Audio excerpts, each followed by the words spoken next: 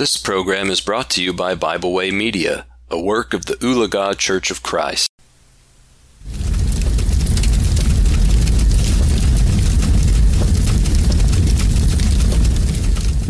Thank you for joining me today for our devotional here at the Fireside.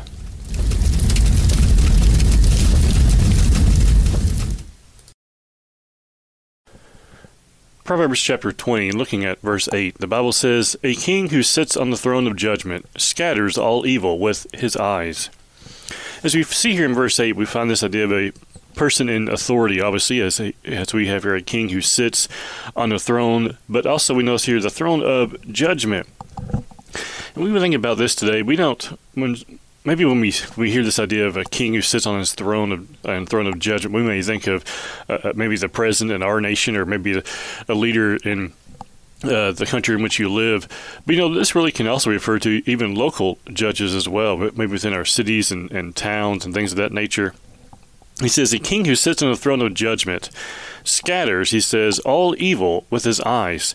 Now, scatters here seems to imply, as we look at Strong's definition of this idea of to cast away, to scatter away. Well, the king, and no doubt a righteous king, who is sitting on his throne of judgment, will scatter or cast away all evil. That is, that all evil will just flee from him. Well, you notice here in verse 8, he says, "with his eyes." This shows not just power or authority, but also those the idea that those who come before him already know that they're in trouble when they have done wickedness, and so all he has to do is just look at them, and they scatter, they run away. The idea here overall, I think, as we look at verse 8 of Proverbs 20, is that a righteous king, a righteous leader, will dispel evil. They will recognize it, and they will scatter it away. That is, they will dispense of it. They will make sure that righteous judgment is done. And we recognize today that, according to Bible standards, that sometimes this simply is not the case. This is not what happens.